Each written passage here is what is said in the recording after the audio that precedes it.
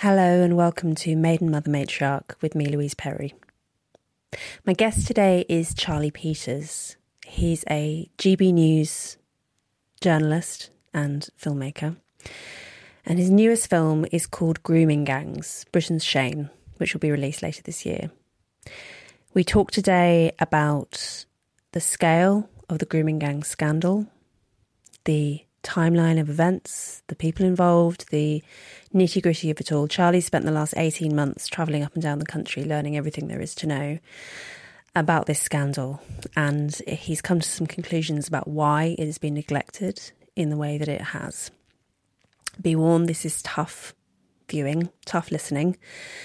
This isn't nice, but it is important. And it has been shamefully neglected in the media to date, and Charlie's doing his best to change that. So, not an easy listen, but I think a very necessary one. Tonight at 8 p.m, tune in to a GB News Investigates documentary as we tell the full story of the grooming gang scandal. My childhood had been stolen. We will expose the cover-ups that have kept this national scandal under wraps for decades. Not one person has been held accountable. Our investigation uncovers the true scale of this outrage. I want to see senior officials held legally to account. On GB News, Grooming Gangs, Britain's Shame. Can you start from the very top? So for people who might be watching from overseas, for instance, who may be vaguely aware of what a grooming gang is, but won't know the chronology, won't know the details of what's gone on in the UK, and might not know the political context. Even, to be honest, people I think in this country who don't really get what we mean when we say something like grooming gangs, and don't get the political salience of all of this. Mm-hmm. So I suppose the legalistic criminal term for what I'm investigating is group localised child sexual exploitation. That is a formal term for a grooming gang. This is groups of men, generally, sometimes but rarely supported by women, who deploy the so-called boyfriend model of exploitation on young women and girls. They typically treat them as if they are their boyfriends, and they lead these young girls, impressionable children, into believing that they are in a relationship with their abuser. And then they carry out kind of a mass of exploitation, trafficking, rape, abuse, torture. This has been happening in the country at various forms, obviously forever, but has had a heightened level of, it's been going on more severely, really, for the last 40 to 50 years. The Telford report that was published last year catalogued about over 1,000 victims from the 1980s onwards. And so it coincides really with a lot of change in Britain, both in terms of liberalisation, in terms of how far young people are allowed to go without observation through their family, but it also tracks significant changes in the demography of the country. And what we have noticed, and I think what many have noticed independently, kind of government investigators, is that these group localised child sexual exploiters, these grooming gangs, typically are overrepresented by members of the British Pakistani community. And so we have this extraordinary situation where there are lots of victims of the Bangladeshi Liberation War living in Britain. This is a war that happened in the 1970s in Bangladesh, where rape was used as a weapon on an industrial scale. And is this the wave of migration where you've got a lot of people coming to do industrial jobs in the North and the Midlands? Is that right? Broadly, yes. And we also have a thing called chain migration, which is if you have one relative, you can bring more. And so what you find is that if you have a bad person living in Britain who has a big family, that family will join that bad person in Britain, and that community will steadily grow. In some cases, it will grow very rapidly, as it did in many of these post-industrial towns where these grooming gangs operated. You will find that chain migration meant that often many of the abusers that we have seen in the country over the last 20 or 30 years operated in tandem with close family members, cousins, brothers, uncles, even father and son. In one extraordinary case in Rochdale, We know of a man who was sentenced to jail, not for rape actually, because they couldn't quite charge him for that, for reasons beyond my imagination. But they did find an instance where he had offered a 15-year-old girl to his nephew as a birthday present for the purpose of kind of blooding him into the family experience, right? Which is remarkably vile, but remarkably common as well. And so, yeah, the origin story of this issue isn't really well known, as you say. I mean, not only for people who aren't from Britain, but also in the country. It is true that most abusers from grooming gangs are white, but this is a country that is over 80% white, right? So that's to be expected. I think in the Home Office report in 2018 found that 30% of abusers were white, 28% were Asian. Of those that are Asian, the majority are Pakistani. And it's worth saying that there are other types of sexual offending where white men predominate. Like, for instance, am I right that online image sharing of child sexual abuse material is mostly a white man's game?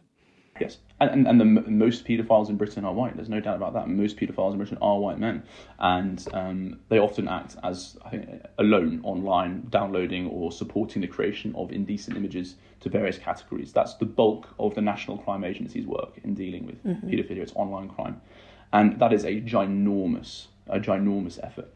But at the same time, crime that is often more physical, direct, and organised and strategic and exploitative directly in terms of immediate violence is under this kind of group localised child sexual exploitation system, which again is predominantly overrepresented by members of the British Pakistani community. So yeah, that's been the trend, the overarching trend since the 1980s, and this story first kind of came about in 2003. The Labour MP Anne Cryer made reports about Asian men targeting girls outside school gates. And a journalist at the Times called Andrew Norfolk wrote it up, thought this was interesting. But by his own admission, he didn't chase the story any further because he had a sense of liberal guilt, kind of a nervousness kicked in, a sense of liberal angst. And so he felt like the story was a, quote, far-right fantasy, that a story about recently imported Asian men targeting white schoolgirls. It's the BNP's dream, right? It's the kind of the hate-fueled story that they would die for. But unfortunately, it was 100% true. And 7 years later, I think overcoming that angst, Andrew Norfolk, who I think everyone in this country should know about, something of a journalistic hero who I think can credit the saving of thousands of lives through his work, began to research court records and discovered very quickly that there was a pattern of Asian men operating in this way, targeting through this boyfriend model of exploitation, offering young girls free food, free gifts, drugs, drink, offering them joyrides and taxis, meeting them usually in nighttime economy areas, and then attacking them and assaulting them, and making it so normalised that many of these girls, and often in the early noughties, before social media, before an ability to share their experiences indirectly or online, or talk about what was going on, or have an understanding of what a normal relationship was, didn't realise they were being abused, thought that what was happening to them was normal, in fact would defend their rapists. He found this pattern, he found it was widespread, and he began looking in particular into Rotherham, where we now know the worst child sex abuse scandal in modern British history of the Elizabethan era took place, where between 1997 and 2014, some 1,400 young girls were industrially raped, groomed, sexually assaulted, trafficked and tortured. That figure is in fact now actually been re-estimated up to 1,510 by the National Crime Agency after they conducted a further investigation called Operation Stovewood. But and for context, how big is Rotherham? Rotherham is a town of about 140,000. Okay. So obviously that, because it's a near 2-decade time, you can't draw much of an understanding, but in terms of the population change, or maybe someone who's better at statistics than me can do that. But that is a remarkable overrepresentation for 1,400 girls to be abused in this way in that time. Sorry, 1,500 if we're using the more up-to-date figure. People I've spoken to on the ground there in the last 18 months believe that the 1,500 number is still too low a figure. The most important whistleblower I've spoken to, and really the woman who kind of blew the lid on this scandal, she's called Jane Senior. She is a fantastic campaigner, dedicated, unbelievable public servant who worked in Rotherham as in social services for several decades, but the majority of her working life there. She was being ignored and denigrated by the local authorities and the police as she was raising these stories in council meetings, in community action partnerships.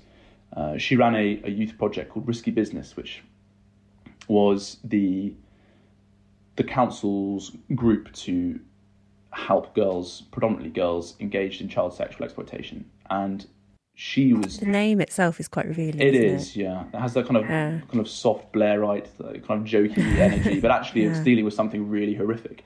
Do you think it's fair to say that this is what we would have called back in the day child prostitution? So the problem was that they were described as prostitutes. Yeah, absolutely. The BBC ran an article in 2001 referring to an overrepresentation of child prostitution in Rotherham. What we now know is obviously not that. The Home Office sent a researcher to Rotherham in 2002 to study what was going on in the town, to look into child prostitution. And what she found, in fact, was an abuse ring centred around one man called Arshid Hussain. And she found a network that came out of this man, Arshid. She found 270 victims in 3 years.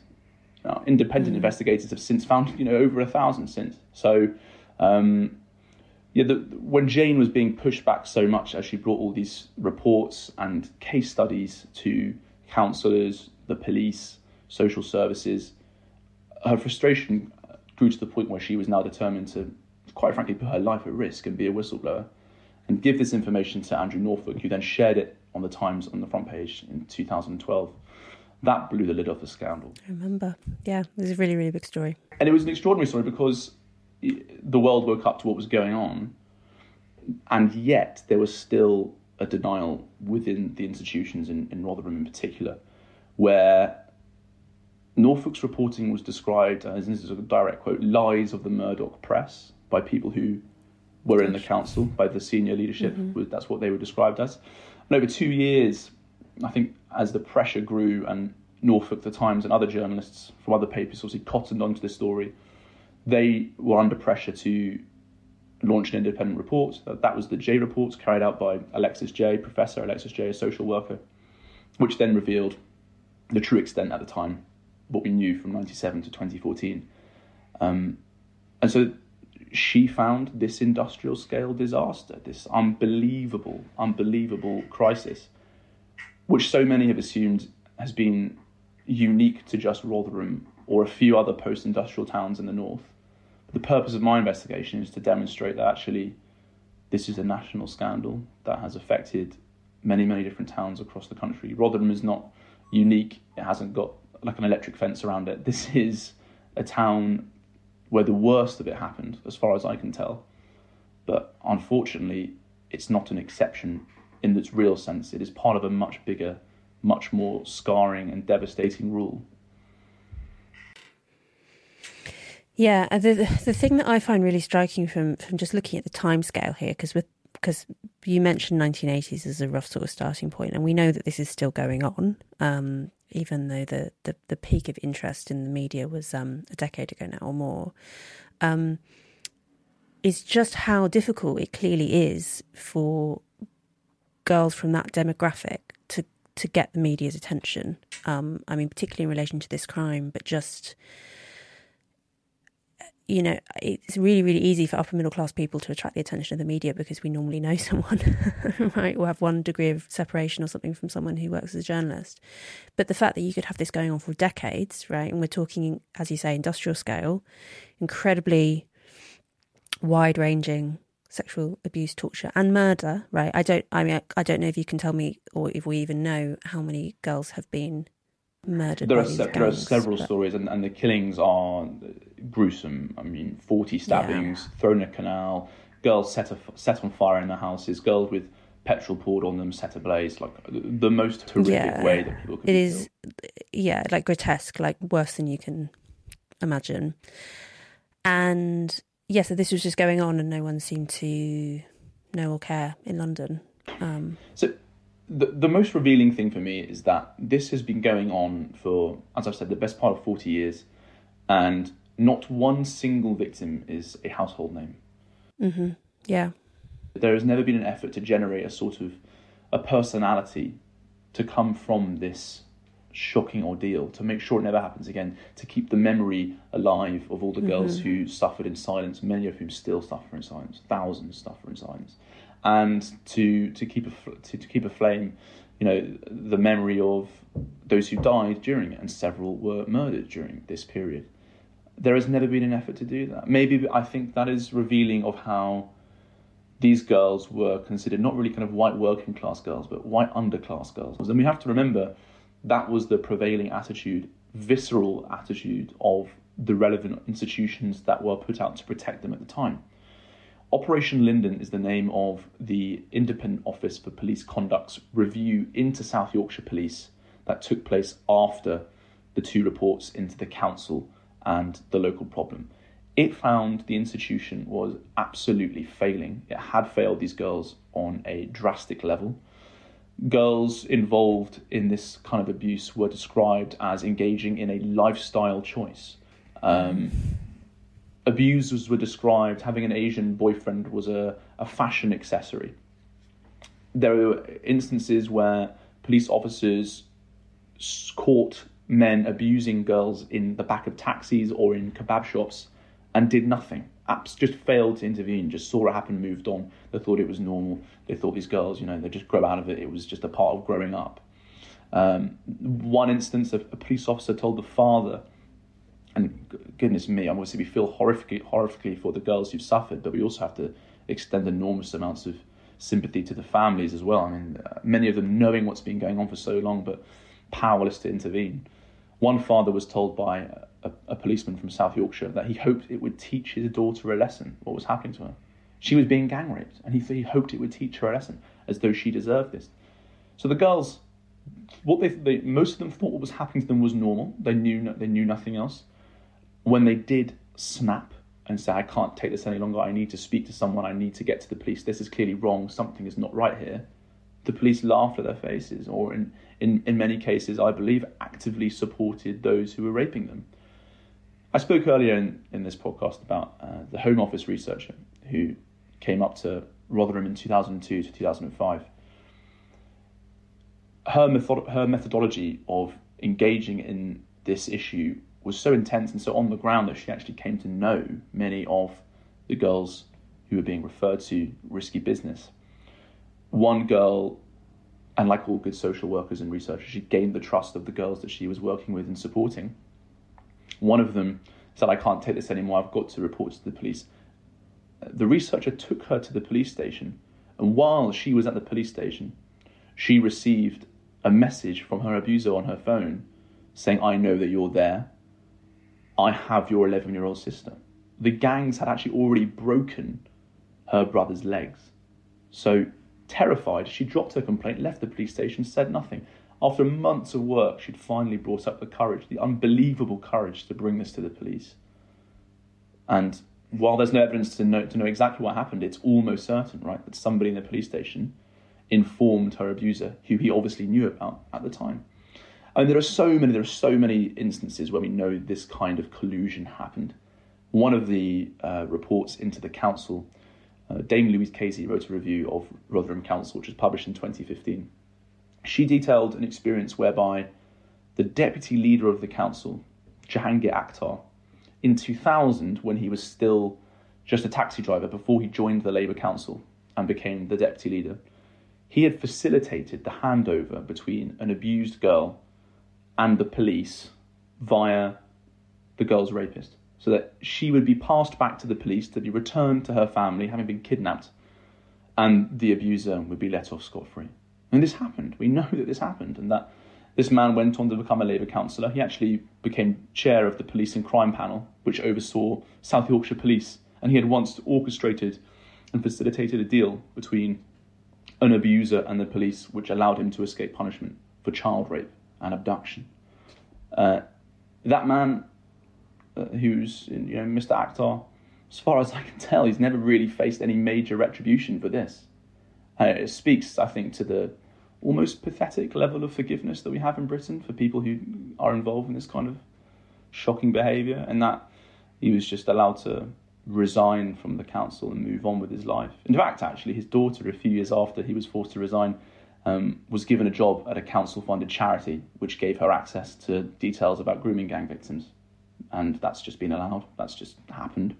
When I reached out to that charity, they didn't speak to me. But, if this was a scandal involving, say, white working class girls, if this was a scandal involving, say, middle class white girls or girls from an ethnic minority, majority background here, then you can guarantee, I think, with 100% certainty, that the level of media establishment and government attention on this would be relentless.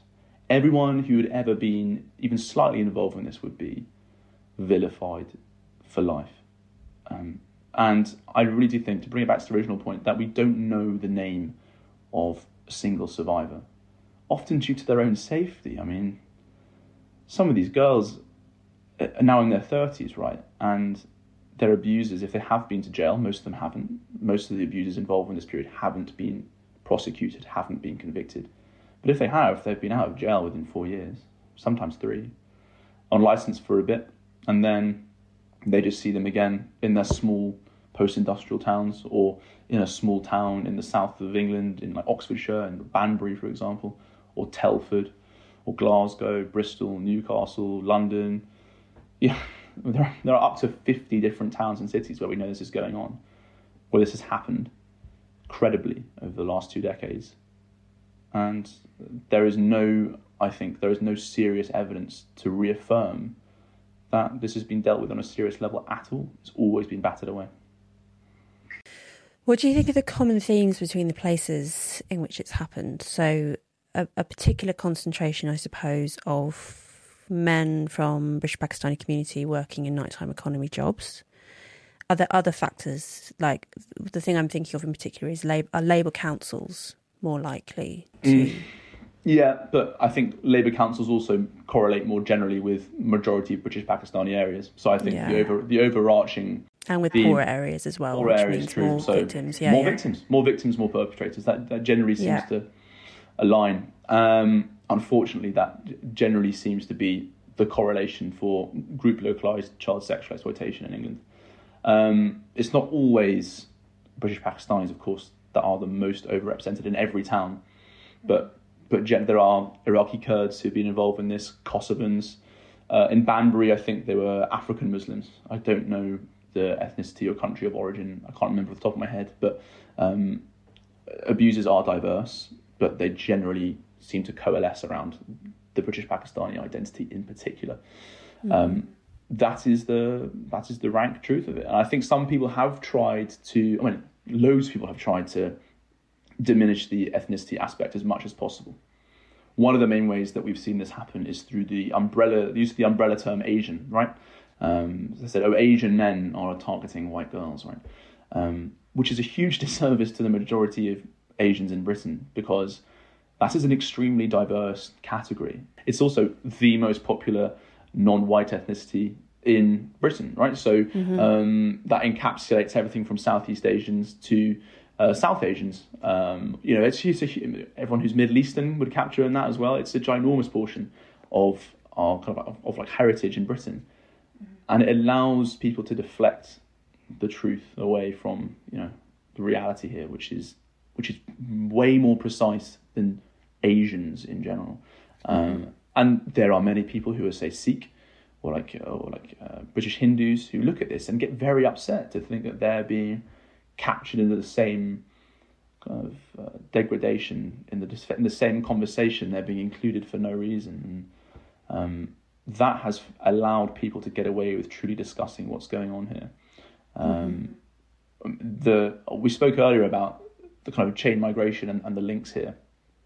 I think clannish attitudes among British Pakistanis can explain a lot of the reason why they're overrepresented. So there is that family appreciation, family links that have allowed many abusers to commit this crime, be prosecuted, and then just return to their community without punishment. And that obviously that comes through a system of male power as well, where wives are silenced.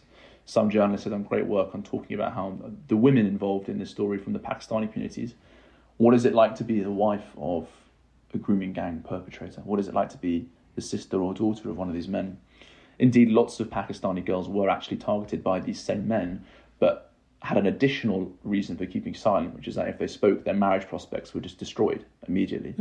And if you're in a clannish ethnicity, if you come from a clannish community, your marriage prospects are extremely important, and they have to be linked by those you know, often from the same town, often from similar families. Of course, in Britain, we know that cousin marriage among British Pakistanis is incredibly popular. It's incredibly common. In many of the towns where some of the most horrific abuse took place, we find that cousin marriage is very common. Bradford, for example, is I think, the most obvious example there. So these clannish attitudes generate a sense of, I think, kind of community cohesion in the most gruesome way in this case.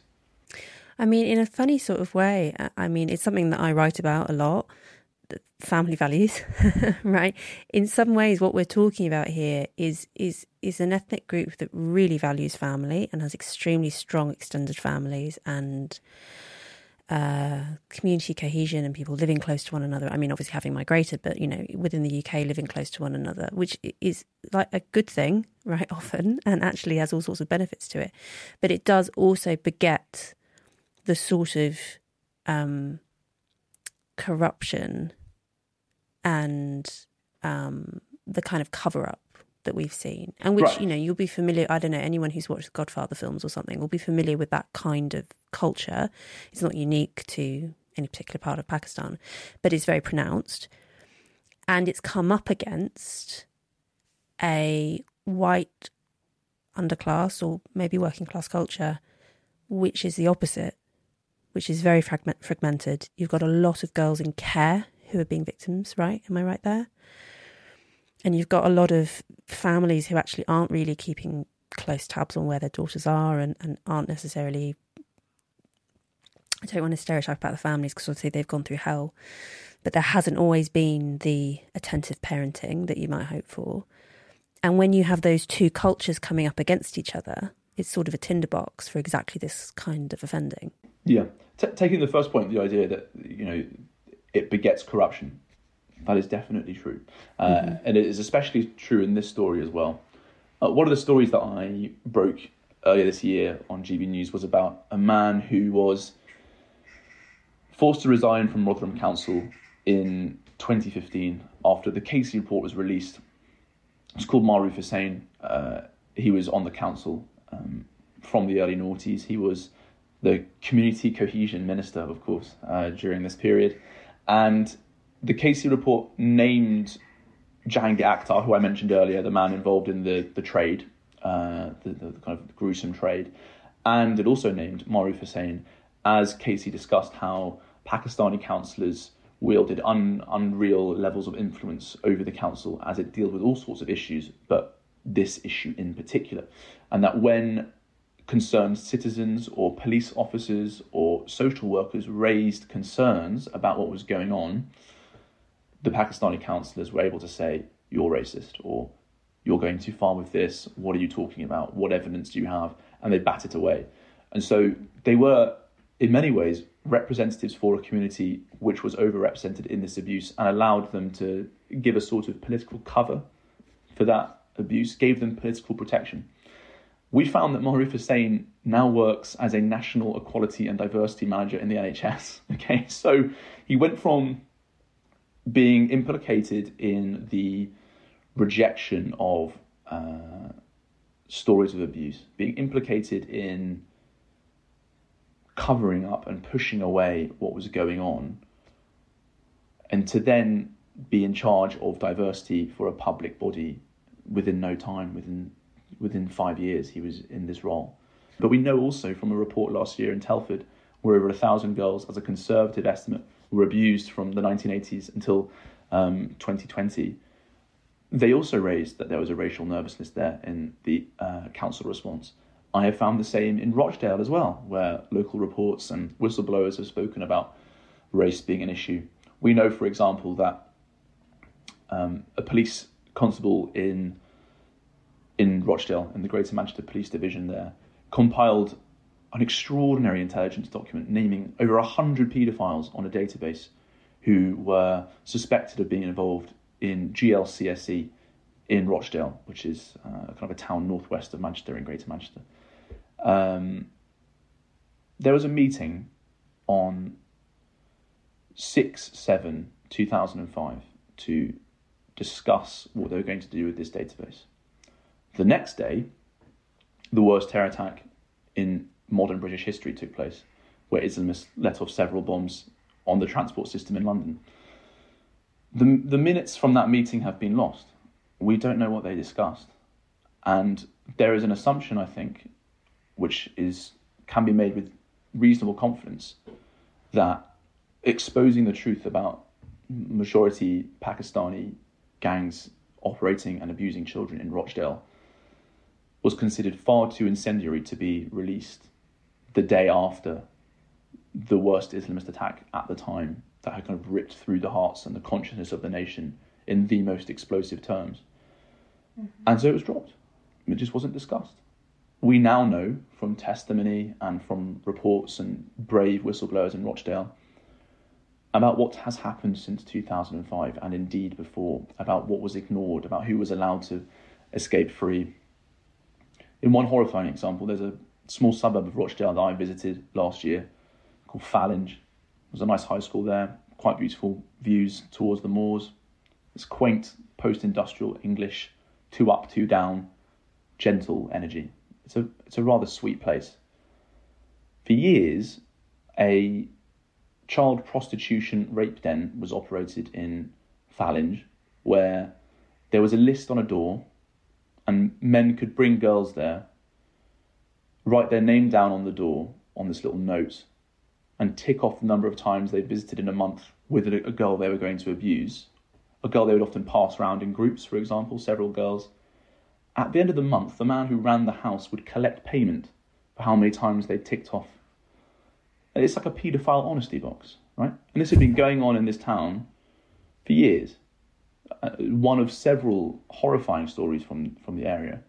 It's a sign of a high trust society, is what it is, bizarrely, right? The fact that level of trust within the gang, and also the lack of fear of any kind of discovery, writing this down, is amazing, and is also in very stark contrast to the ambient culture around them, which again just brings me back to this kind of culture clash framing for what we've seen, and which no one wants to talk about in general.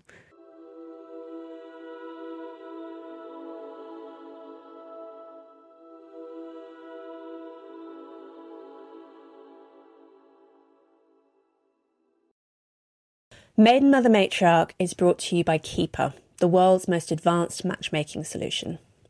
Now, many of you will know that I'm normally extremely suspicious of dating apps like Tinder and Bumble, which tend to produce repeat customers who must endure endless, miserable hookups and short-term relationships without ever finding a spouse.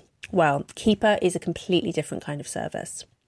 Its algorithm prioritises immediate attraction, but also, crucially, long-term compatibility, because forever is the goal. Everyone in the Keeper matchmaking pool is there because they want to find a spouse. Using psychometric tests like Big Five, IQ, and masculine and feminine polarity, Keeper can accurately predict who you're going to have the strongest chemistry with.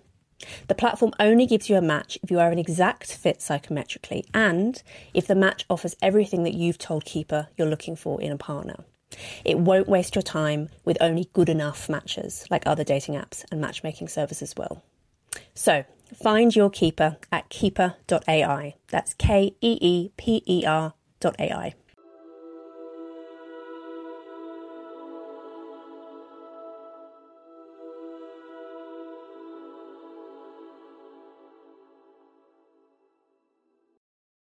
Because this whole scandal is happening at the exact same time that you've got the dominance of sex positive feminism. Right. I mean, it could not track more perfectly. And the idea that we are at once kind of punishing people for acting in a wild way, but also praising them for it at the same time, but only judging poor white girls for doing it, and it has more of a classist overtone than it does, I think. Yeah. It's an intersectional issue, Charlie. There we go. Hey, it's actually a good use of that term in the sense that, it's race plus class plus sex plus age plus all of this it makes the perfect victim, so to speak, and allows it all to just go on for so long without anyone intervening. Can I try and steel man what the other side would say to this, given that they're not here, right? So and I'm also saying this as someone who used to work in a rape crisis centre in a city affected by grooming gangs, and didn't work directly with that because they were separate services. But I've heard this particular account from a lot of different people, including from within those services, which is that there's a lot of child sexual abuse goes on. A very high proportion of children will be sexually abused at some point before they become adults, girls and boys. And this, yes, it's horrific, but this accounts for a very small portion, really, of all child sexual abuse. And it has been hijacked from early on by the likes of Tommy Robinson and other far-right groups who have used it, who don't generally care about victims of child sexual abuse or women in general, but have used this as a lever to increase race tensions in this country, and that anyone in the media who kind of signal boosts that is perhaps inadvertently just playing into their hands. I dispute the idea that far-right extremists have hijacked this story. It's not that they've hijacked it, it's just that they have been the only people speaking about it in any depth. I think a lot of their analysis is wrong, and clearly the extent to which they go to achieve some of their ends are unsuccessful and badly organised. There has been this story this year, for example, about a girl who cried wolf, right, in Barrow, claimed that she had been groomed and hadn't, in fact, and was faking it the whole time.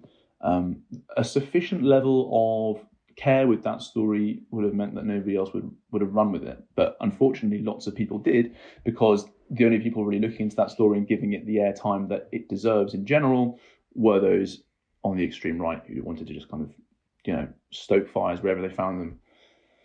However, you will not cede this story to the far right if you actually speak about it yourself, right? And people just haven't. People have ignored it. Literally every single major social problem that conservatives or the right bang on about is involved in this story. It's all there. And so for obvious reasons, those on the left liberal side who have significant amounts of influence in the media and law would rather not have this story discussed. They would rather it goes away, because it really cuts to the heart of so many national problems quite severely, that many of these places were made, many of these towns, for example, where this abuse took place, were made very poor and then very diverse very quickly. This, in part, is in part a cause of the struggle and suffering and abuse that happened. But this is not considered a useful way of looking at the problem, even though it's demonstrably the case. And we can, of course, point to the fact that, as you said at the beginning of your Steelman defence, this makes up a supposedly small proportion of child abuse, and that there's a lot of online abuse.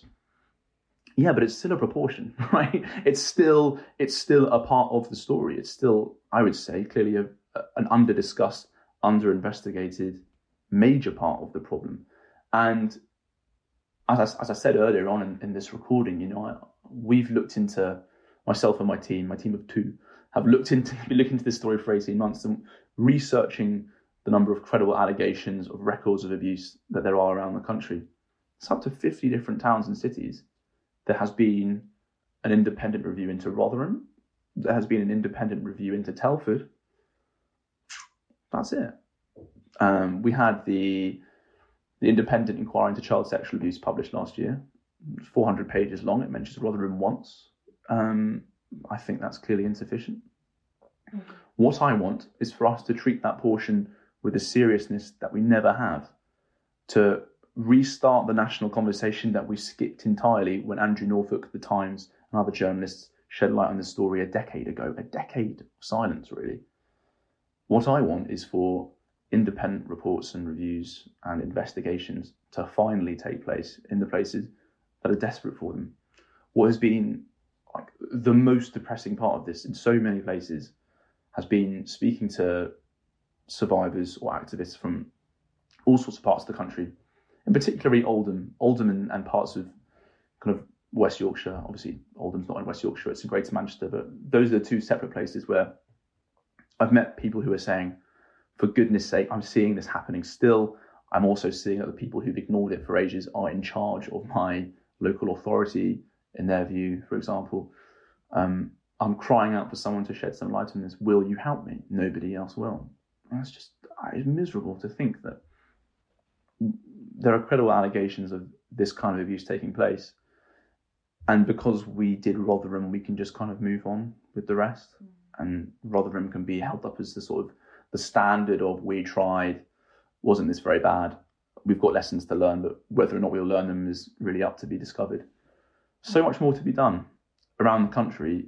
And in the only place where this has really happened to any great effect over a period of time, Rotherham, yes, Ofsted now says that the child services have improved, but last year we found out that South Yorkshire police are still failing to record ethnicity. People I've spoken to there fear that this is still an issue. The Labour Party nominated Dominic Beck, who had to resign from the council in 2015 after the Casey report, as their parliamentary candidate for the next general election. He quit after GB News ran the story about it.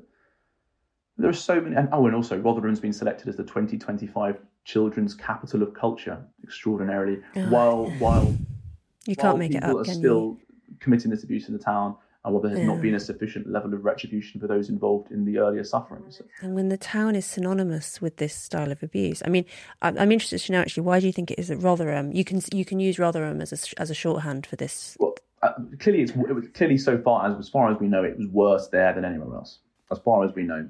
I mean, Rishi Sunak did promise that he would act in a strong manner on this. So we're waiting, hopefully, to see action on that front, whether that be an inquiry or whatever. I mean, my response to the to those who say that this is given too much airtime is not only that we actually just don't know nearly enough about this to know what percentage of child sexual abuse it constitutes, because there just hasn't been sufficient investigation done. And of course, the reasons for that lack of investigation are sort of particularly troubling reasons. It's not just lack of resources or difficulty of getting victims to work with police in investigations. Those obviously are in general the most significant barriers to rape prosecution, which is obviously very low. We're talking like less than 1% of rapists will end up in prison as a consequence of their crimes and so on. So it's not as if lack of prosecution is rare in this type of offending. But what is rare and is very marked in this case is the degree of corruption and collusion and deliberate attempts not to look further. You don't tend to see that in sexual offending, and you do see that a lot in this case. I think also just the grotesque levels of violence. I mean, in feminism, you're not supposed to say that there are kind of worse or better types of sexual violence, and clearly that it's idiosyncratic and people will have completely different responses depending on the relationship with the offender.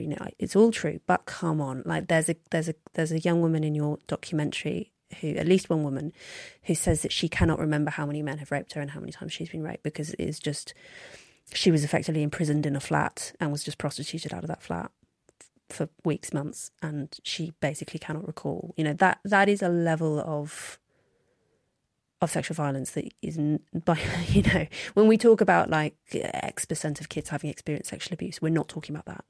And we're not talking about murders, and we're not talking about tortures, and we're not talking about kids being branded with the initials of their rapists. That's something that's come up at least once in these accounts.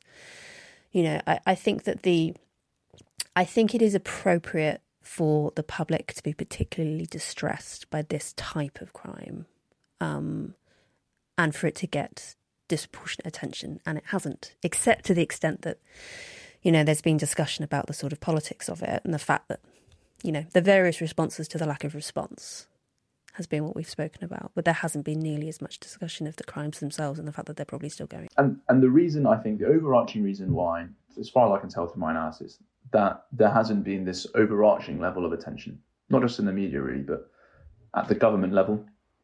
When Sajid Javid released, under pressure of 120,000 people signing a petition, the review into grooming gangs that the Home Office published in 2018, actually, it was authored by people who are ideological enemies of the Conservative Party, who are ideological enemies of those who were concerned about grooming gangs. Indeed, one of the authors has continued a career of saying that the overrepresentation of Muslims or Pakistanis in this conversation is a sort of like, it's a racial bias, is the reason why we talk about it, and tries to demonstrate, as I said earlier, 30% of abusers of GLCSE are white and 28% are Asian, therefore whites are overrepresented, whites are more popular in this crime. And people will, whenever you talk about, say, some concerned parent from, I don't know, South Yorkshire does a tweet about this saying, well, look how bad this problem is in my town. Invariably, some nutter with a Simpsons emoji or like some junior former Guardian reporter will reply with the link to government study finds that, Muslims... It's one of the top hits if you Google it. Oh, it's a myth. Oh, actually, it's not true. Yeah. Well, that's just like the most appalling and embarrassing thing. And a Conservative-run Home Office allowed this to be released is like shocking. So naturally, we look into that report in our investigation, in our documentary. Others have kind of analysed it in the past, but what others haven't done is actually try to take a better look at the ethnicity issue in more fine detail, which I won't speak about now. People have to watch the film to know about how bad that is, and it really is horrifyingly bad. But why nobody in the government has ever had the minerals to show this statistical difference and to put it in clear terms is, I think, appalling. The Royal Statistical Society does this coin flip test, right? That the majority of MPs don't know the odds on flipping a coin on it landing on heads twice. So that might be to blame for a small portion of that difference, but clearly a failure to grasp statistics is like less than maybe 2% of the reason why they're not doing this. The reason why is because the truth is too painful to bear. The reality is so horrifying that it slays 1,000 different sacred cows, and so it just has to be ignored, and we have to pretend it hasn't happened. There are a few exceptions to that. So Sarah Champion springs to mind, someone who has spoken about this, and remind me, she didn't get a good reception as far as I remember. Well, yeah, she wrote a piece in The Sun, I think in 2018, saying, so 4 years after the J report was released, so 4 years after we knew at that time the extent of the problem. We know even more now, obviously. And she wrote in The Sun saying, Pakistani abusers are clearly overrepresented. And the Labour Party at the time, Corbyn-led, kind of just destroyed her. People in the council called it like a racist attack and all the rest of it. So serving and former Rotherham kind of local apparatchiks kind of lined up to denigrate and attack her. But I think it's sort of like, I don't know why Sarah Champion wrote that piece, because there is, I don't know, I think there's some sort of bizarre Labour-focused feeling to kind of have a selective memory about this, because anyone who's involved in that town in any way, I am suspicious of, and I feel nervous about. In December, when Dominic Beck was announced as the Labour candidate for Rother Valley, Sarah was like, oh, fantastic, Dominic Beck, he's going to be great.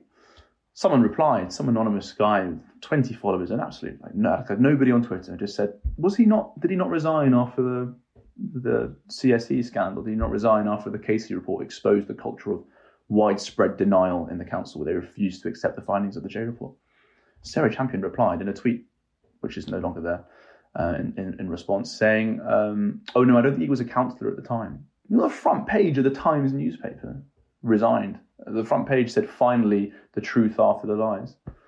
Why did Sarah Champion forget that? Did she really forget it? I'm not so sure. So there is undoubtedly a culture of like severe bullying that takes place in Labour over this issue. Women who speak out are like hectored and pilloried, and it's mostly women who speak out and are treated with like the most egregious disdain. And I think for some people, perhaps that bullying can in time be effective. And you might in time find that it's probably not worth it.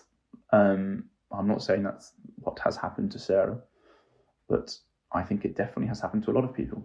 I am sure that there are hundreds, if not thousands, of people in the Labour Party who knew about this over time and never wanted to speak out because they knew that their political careers would be poleaxed by those closest to them immediately, and that they would be seen as sort of like traitors to the movement. And of course, for a lot of people, the Labour Party is their entire life.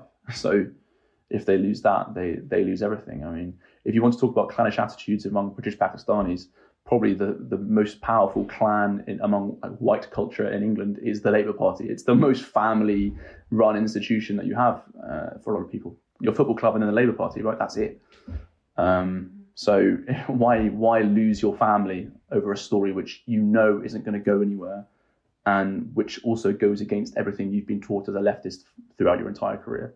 I can see why it happens, is the short answer, basically. I can see why people have been warped up by this conspiracy of silence and have been bullied into saying and doing nothing for so long. What's been your experience of working on this story in terms of the reception that you get? Because I've written about it a little bit, and I'll be honest, I get a little bit nervous before I do, and I do it anyway because I think that not to do so would be cowardly and despicable. But it's one of the most controversial things you can write about, I'd say, in UK politics. And I mean, for those who don't know from overseas, GB News is a right-leaning news channel. I wouldn't say that. No, we're a free speech. We're a free speech broadcaster. Okay. It might be the case that in order to generate more balance on the news, there are more right-leaning commentators, and it might be the case that lots of people on the left have written off GB News as an acceptable source because they don't want to be associated with it. But it's absolutely not. I reject it. It's a right-leaning broadcaster. It's a free speech channel which has voices from all sides. Okay. Do you feel any sense of nervousness in working on this? It's very, very difficult, and it should be difficult to feel brave about talking about this when I compare that to the scale of the bravery of those I'm speaking to, right? Every single day, whatever courage I feel that I might need to do this job, I find that being squashed entirely by just the nature of the testimony that I receive from the whistleblowers, activists, and survivors that I speak to every day. Retelling and analysing, processing and disseminating their stories is just a basic public journalistic service, right? I might get pilloried for it when it comes out, but I've dotted the I's and crossed the T's. There's nothing they're going to just kill me for because what I've said is true. But also, I mean, you know me, I'm not going to shy away from that kind of stuff. I can pick a number, get in line and take their turn as far as I'm concerned, because the facts are the facts, and I'm willing to defend this story on its terms because the terms are devastating for those who might want to attack me for it. How much organising has there been in terms of the victims? I'm not aware, and I know quite a lot about this topic, and I'm not aware of there being sort of specific campaigning groups or groups that represent the victims. Has there been efforts at organising that haven't?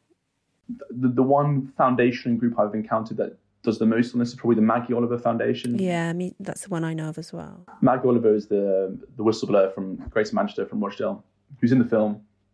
She set up a foundation to lend support to victims of GLCSE around the country. So she's turned her regional Mancunian experience into a kind of a national effort to support those who suffer from it.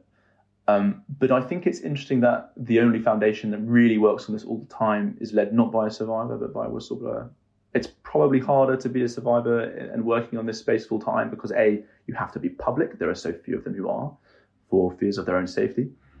And it's impossible to organize if you exist in the shadows. The only people who organize in shadows are spies. And they're, these women aren't spies. They're people who've endured unbelievable levels of suffering.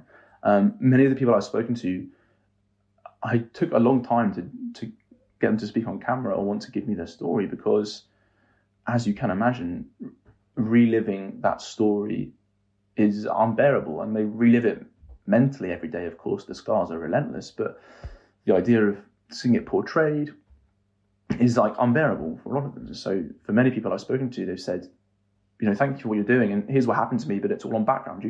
I can't see this shared. It makes me, I live with complex PTSD, anxiety, depression. They don't want to do it again, but they also want to let me know what's happened. So that's been, I think, indicative not only of their struggle, but also of the reason why it's not really reached the level of public perception and organising that it might need.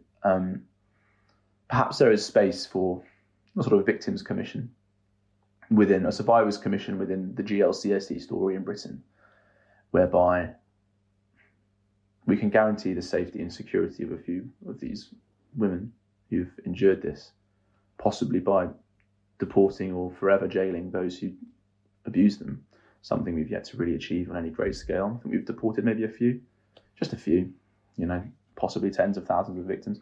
Do we know how many have been imprisoned, roughly?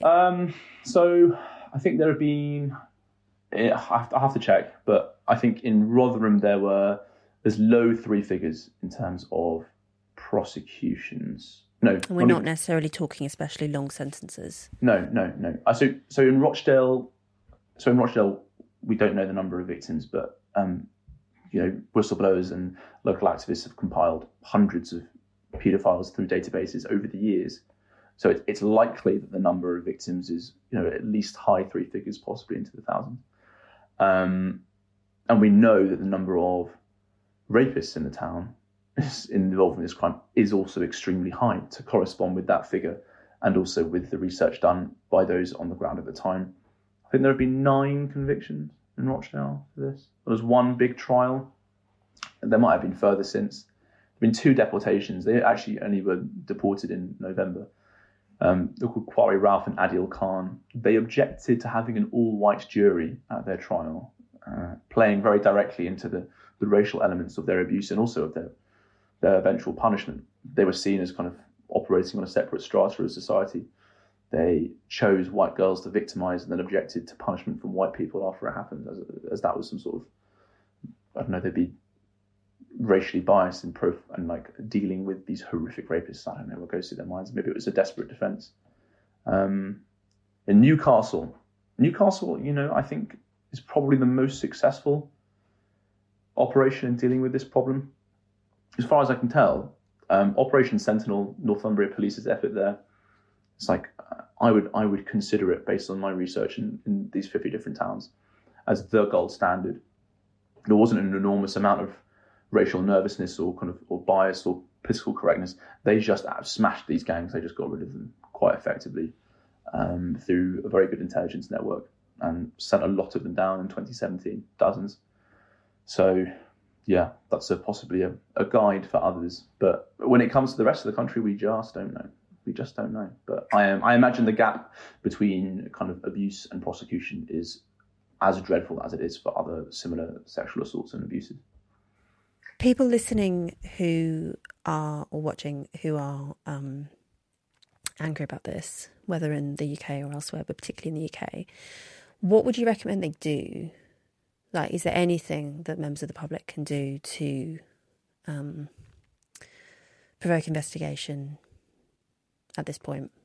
Well, I would, of course, recommend watching and sharing the GB News Investigates documentary on the grooming gangs crisis, because I think, obviously, it's my own piece of work, and I'm allergic to self-praise, which I think is criminal, but I think it is a genuinely important piece of work insofar as it compiles stories that have been forgotten, gives voice to those who have been largely voiceless, and also completes a unique and careful analysis of the national picture. A lot of what I'm talking about has already been talked about in part elsewhere, but nobody's done the overarching analysis of the truth behind the perpetrators, the truth about those who've been caught up in this. And so I think the way this story has been handled before has meant that when people have angrily shared or passionately, have a campaigning zeal when they share this information, there has always been a way to dip away from it. You mentioned the 2018 Home Office report, how it's the most kind of common search result when you try and discuss this issue. Well, I think if enough people share this documentary, this should be the most popular result when you search for this story. This should be the telling of the story and the analysis. That means that really we can no longer ignore this in the way that we have in the past. Obviously, there is a frustration that I'm making this. I am frustrated that I'm doing this. I think that I should be doing investigative work that requires me to go far below the surface level truth that I'm dealing with. I'm just restating, or I'm not restating, I am stating a truth that has been ignored. I wish that this had happened a decade ago, earlier, much earlier. But it's a form of this discussion that just hasn't existed. I hope that it not only starts a national conversation, but it resets the parameters by which people feel it's acceptable to talk about this problem.